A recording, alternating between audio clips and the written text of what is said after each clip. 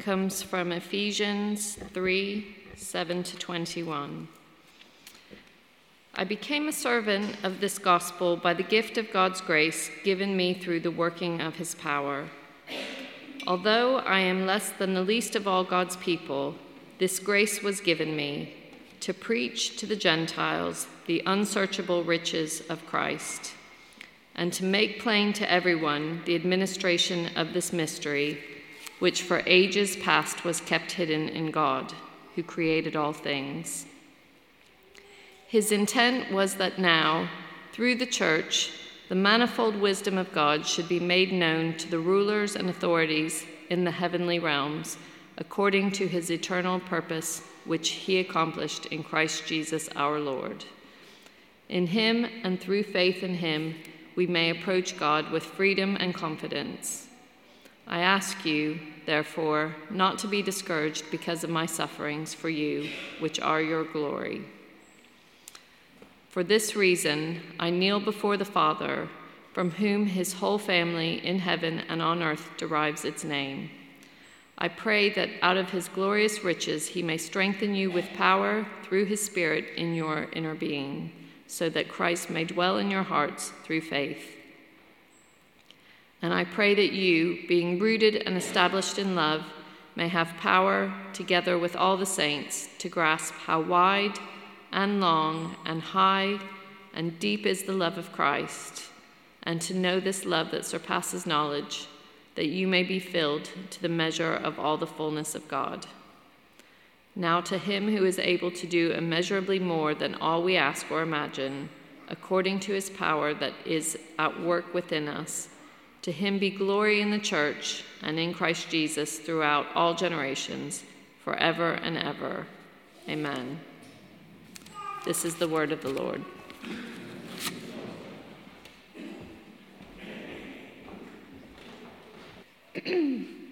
Right, morning everyone. I'm Kathy, so if you haven't met me yet, I'm an ordinand, which is basically a trainee vicar over in Trinity College in Stoke Bishop. And as you may have heard, I'm going to be moving to Derby very soon so that I can start my curacy. And if you've ever seen Aidan, the really tall guy with curly hair, looks a bit like Sam from Lord of the Rings, but obviously taller. So he's a curate right now, and he's my husband, and I'm going to be doing essentially what he's been doing here, but up in Derby. I'm very excited about this, but I'm also a little bit sad because it means that this is my last sermon with you guys for the foreseeable future. So, I know, I do feel genuinely really sad because honestly, you've been such a welcoming community to us from the moment that we moved, when our son was born 3 days later, and all the meals that people gave us. Some people even came and looked after him so that I could have a nap, and that was hugely helpful. And then all the way through with all the other ways that people have helped us and welcomed us. So thank you so much. So honestly, I'm going to give you a round of applause, and you should give yourselves one. It's like, seriously, thank you. We have come to the end of our series. Hallelujah. It's included a survey of the whole Bible from Genesis to Revelation. And you've probably memorized phrases like creation, decreation, and recreation. The story that you live in is the story you live out. And God's being shapes God's doing, which shapes our being, which shapes our doing. You've probably memorized them like the back of your hand. And if you haven't, and you have no idea what I'm talking about, I very much recommend that you look back on our previous sermons on YouTube and on the website, because there is so much richness and wealth of spiritual good stuff. So I really recommend that you look back on those. But before we dig in further, I would love to hear what you have really appreciated and liked the most about this series. So what I'm going to get you to do is to talk to your neighbour or neighbours around you, just have a quick minute to discuss, and then we're going to feed back a few things. Okay, so something that you have really, really appreciated and learnt about from this series.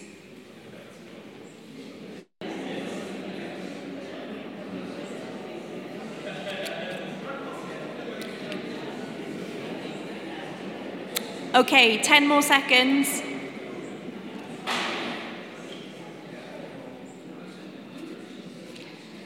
Okay, great. Who's going to be the first to volunteer as tribute? Who's got something that they found really helpful that they'd like to share? Come on, guys. In Quakers Road, they were like really fast. Paul, do you want to kick us off? Yeah, I was saying, just want to I preached on a few of them as well, but the whole theme of creation, decreation, and recreation, and the way we looked at that and seen that recurring pattern throughout Scripture, from the very beginning, of course, creation, through to the Old Testament narrative, and then on through right to the end when we look at Revelation over the last couple of weeks as well. So that's been helpful. Great. So for the people online, he said he's really appreciated the theme of creation, decreation, and recreation, and how that fits in with the big narrative of Scripture, but also with reality itself. Anyone else? Yes? Yeah.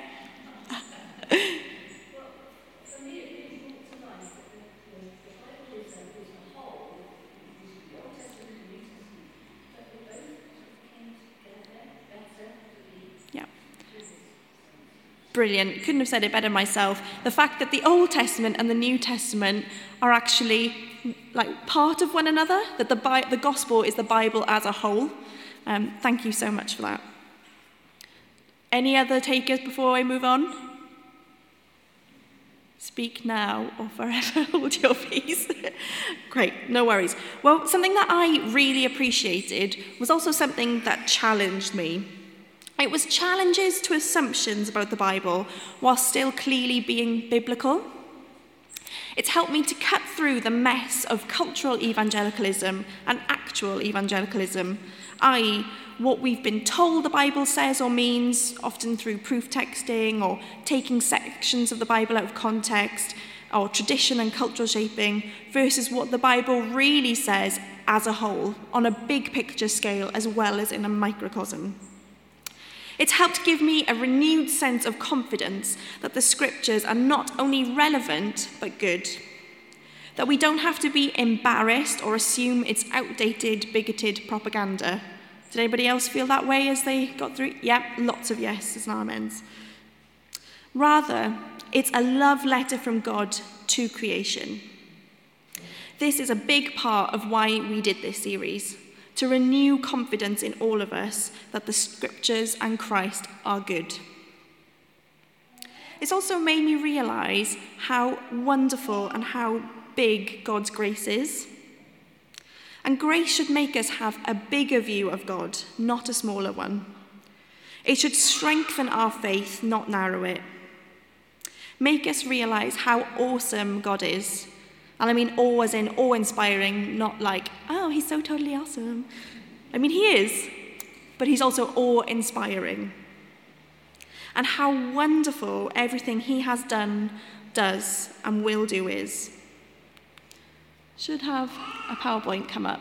It worked, guys. As Pete Hughes says, God's being shapes God's doing, which shapes our being, which shapes our doing. Say it with me. God's being shapes God's doing, which shapes our being, which shapes our doing. If we think about that Ephesians passage, it's such a great summary of the whole gospel, i.e. the good news of who God is, what he does, and how that can shape us and what we do.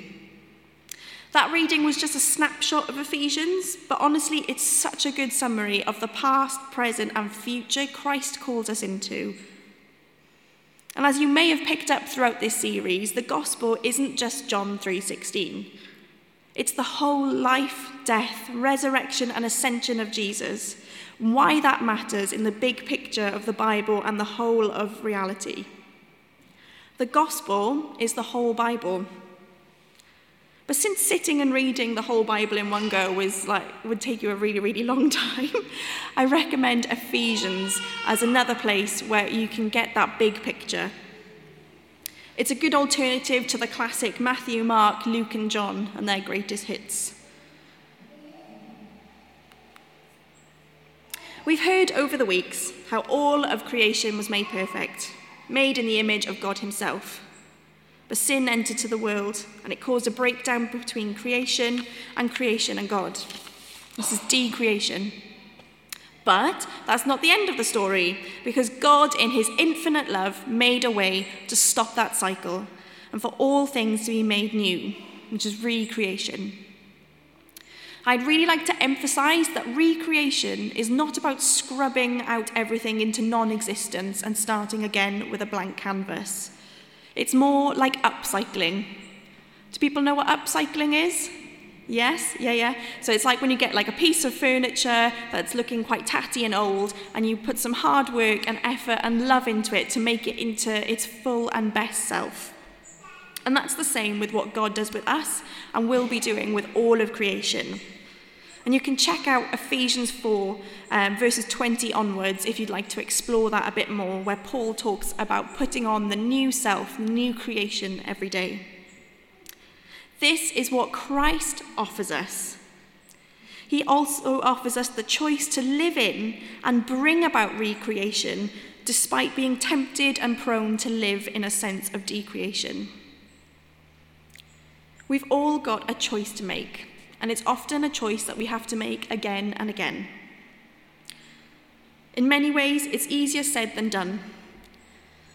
But we will not live in the reality of recreation if we run on the fumes of Sunday services and fellowship. If we choose to believe and live out a Christ-based life as part of recreation, we have to genuinely believe that it's better than what the world offers, decreation. As has been said so many times before during this series, the story you live in is the story you live out. Say it with me. The story you live in is the story you live out. We are not going to believe that if we don't choose to let Christ dwell in us and us in him, because the world always seems more attractive and freeing on the surface at different points in our life. The world gives us freedom to choose our own happiness despite its effect on others, freedom to sleep with who we want when we want, freedom to take justice and vengeance into our own hands, freedom to make a name for ourselves despite its consequence on others, freedom to buy what we want and when we want it for whom we want, despite the fact that it hurts so many members of our fellow humans and the rest of creation. Lots of non-Christians, and if we're honest, a lot of us Christians too, think that deep down the Bible sometimes is just a strict moral code. It imposes restrictions and judgment. But this is a trick of the enemy to make creation have an undermined view of God and his love letter to us. Often without realising, we do or don't do things out of obligation to the morality that we think God wants or the church wants, rather than having our inner beings made whole by the God who loves more than we can ever imagine.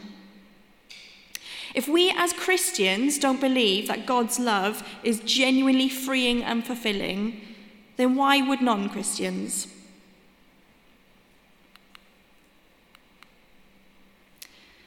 If we look at our passage from Ephesians, we need to accept Paul's prayer for ourselves, individually and as a church, on behalf of the world, so that Christ may dwell in your hearts through faith. And I, Paul, pray that you, being rooted and established in love, may have power, together with all the Lord's holy people, to grasp how wide and how long and high and deep is the love of Christ, and to know this love that surpasses all knowledge, that you may be filled to the measure of all the fullness of God. Amen. Amen.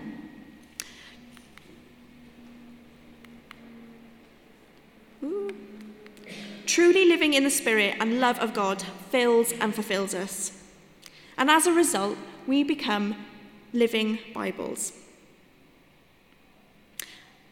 Because of this, then, we're able to point to him who is able to do immeasurably more than all we can ask or imagine, according to his power that is at work within us. To him be glory in the church and in Christ Jesus throughout all generations, forever and ever. Amen. I told you Ephesians is good, didn't I? This is so important. Well, if the benefits of knowing Christ for ourselves isn't already enough to sell you on this, then what about for the sake of others? Hands up if you've ever heard of Rodney Gypsy Smith. No? Some of you? Yeah. Apparently the little bit in the middle, the nickname, is really important for helping you to work out who it is. So he was a man in the 1800s. He was from a traveller background, and his dad ended up in prison, and him and his family were really struggling to make ends meet. But his dad came to faith in Christ while he was in prison, and in turn Rodney did too. And Rodney Gypsy Smith started hanging out with William and Catherine Booth, the founders of the Salvation Army. And he became a really famous evangelist. And he said, "There are 5 Gospels: Matthew, Mark, Luke, and John, and the Christian. But most people will never read the first 4. Or, as one of my past students when I was a student worker said, "We may be the only Bible that someone ever reads." I.e., the story you live in is the story you live out. Say it with me. The story you live in is the story you live out. Instead, if we don't do this, we're just going to be living half in, half out, not really appreciating either world, either this reality of recreation or decreation. So we pray to know life in all its fullness, which is a life rooted in Christ as a community and individually. Doing so will help us to move from this status of decreation to recreation, and God asks us to partner with him in bringing about this reality of recreation to the world. We become walking gospels and Bibles when we immerse ourselves in the unseen reality of Christ. But ultimately, it doesn't matter how much I or someone else tells you how wonderful God's love is, because it will sound trite until you experience it for yourself. How do we do this? You have to own your faith for yourself. You have to do the work and not let yourself be spoon-fed. And I say this to myself as much as to everyone here and online. Don't let faith be built on presumptions that others have handed down to you. Actually read the Bible regularly. Ask God to show you things you never knew and to remind you of things you did. Ask the Holy Spirit to fill you with an awareness of God's deep and fulfilling love. Ask God to help you carve out a robust faith that isn't afraid to question, but is built up through questions and learning. Deconstruct assumptions about faith. It's not about undermining it, it's about building it with stronger foundations. And that is what that All Things New book is all about. It's about enabling us to have stronger foundations in Christ. When we get it wrong or we wander away, let's be honest with one another. Let's be willing to be vulnerable, to be accountable, to ask one another for prayer. Live in community so that we may all be strengthened to be Bibles worth reading. Now again, this is not about scrubbing away at ourselves to become someone completely different. It's about allowing God to make us into the full selves that we were always called to be. Quirks and all. We don't want to give false advertising effect to other people and pretend that we're perfect, because we're not. Well, maybe some of you might be, but I'm definitely not. And I imagine most of us, we're not. Rather, despite our imperfections, God loves us, and he uses us anyway, and he delights in doing so.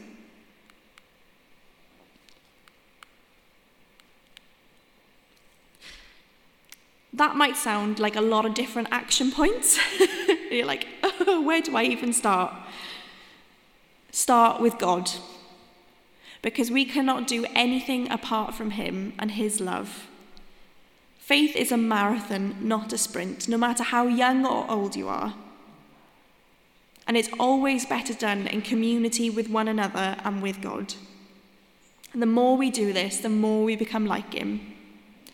Because God's being shapes God's doing, which shapes our being, which shapes our doing. Say it again with me. God's being shapes God's doing, which shapes our being, which shapes our doing. Ooh, slip. I said it so many times and I still got it wrong, guys. I'm coming to a close to this series. But I have a mission for you. Yeah? I've got a challenge. Are you up for that? Yeah. Are you up for that? Yes. So your mission this week, should you choose to accept it, is to read Ephesians. It's only 6 chapters, but it's so rich and it's so good. And if you don't want to read it, you can listen to it on an audio Bible, on YouTube, or through a Bible app or some other way, like a CD or something. It's so good, and I really, really recommend it. And you could even ask someone that you know and care for if they would read it with you. And also, if you haven't read All Things New yet, I really wholeheartedly recommend that you do. It's such a good place to explore the misconceptions about faith that many of us will have. It'll also make you excited about reading the Bible and sharing what it says with others. It's not a super complicated theology book. It's actually quite quick to read. It's got very self-contained chapters. And if you don't want to read because of dyslexia or time or whatever, you can do. They now have an audio version, which Aidan was very sad about because that only seemed to come out this week. And he was like, "Why now?" But it's really good, and you can do it you can listen to it on your commute or when you're cleaning or whatever. If you've already read it, great. Gold star to you. Maybe have a think about someone that you could share that with. Maybe you could lend it out to someone or give it to them and have a discussion. You can use it as an opportunity to talk about faith with someone on the edge of it. And honestly, it's just such a good resource. Remember, now as we go into this week and the end of this series, I want you to remember one thing. God's being shapes God's doing, which shapes our being, which shapes our doing. Say it with me one last time. God's being shapes God's doing, which shapes our being, which shapes our doing. We're going to just have a minute to let that sink in. So if you close your eyes,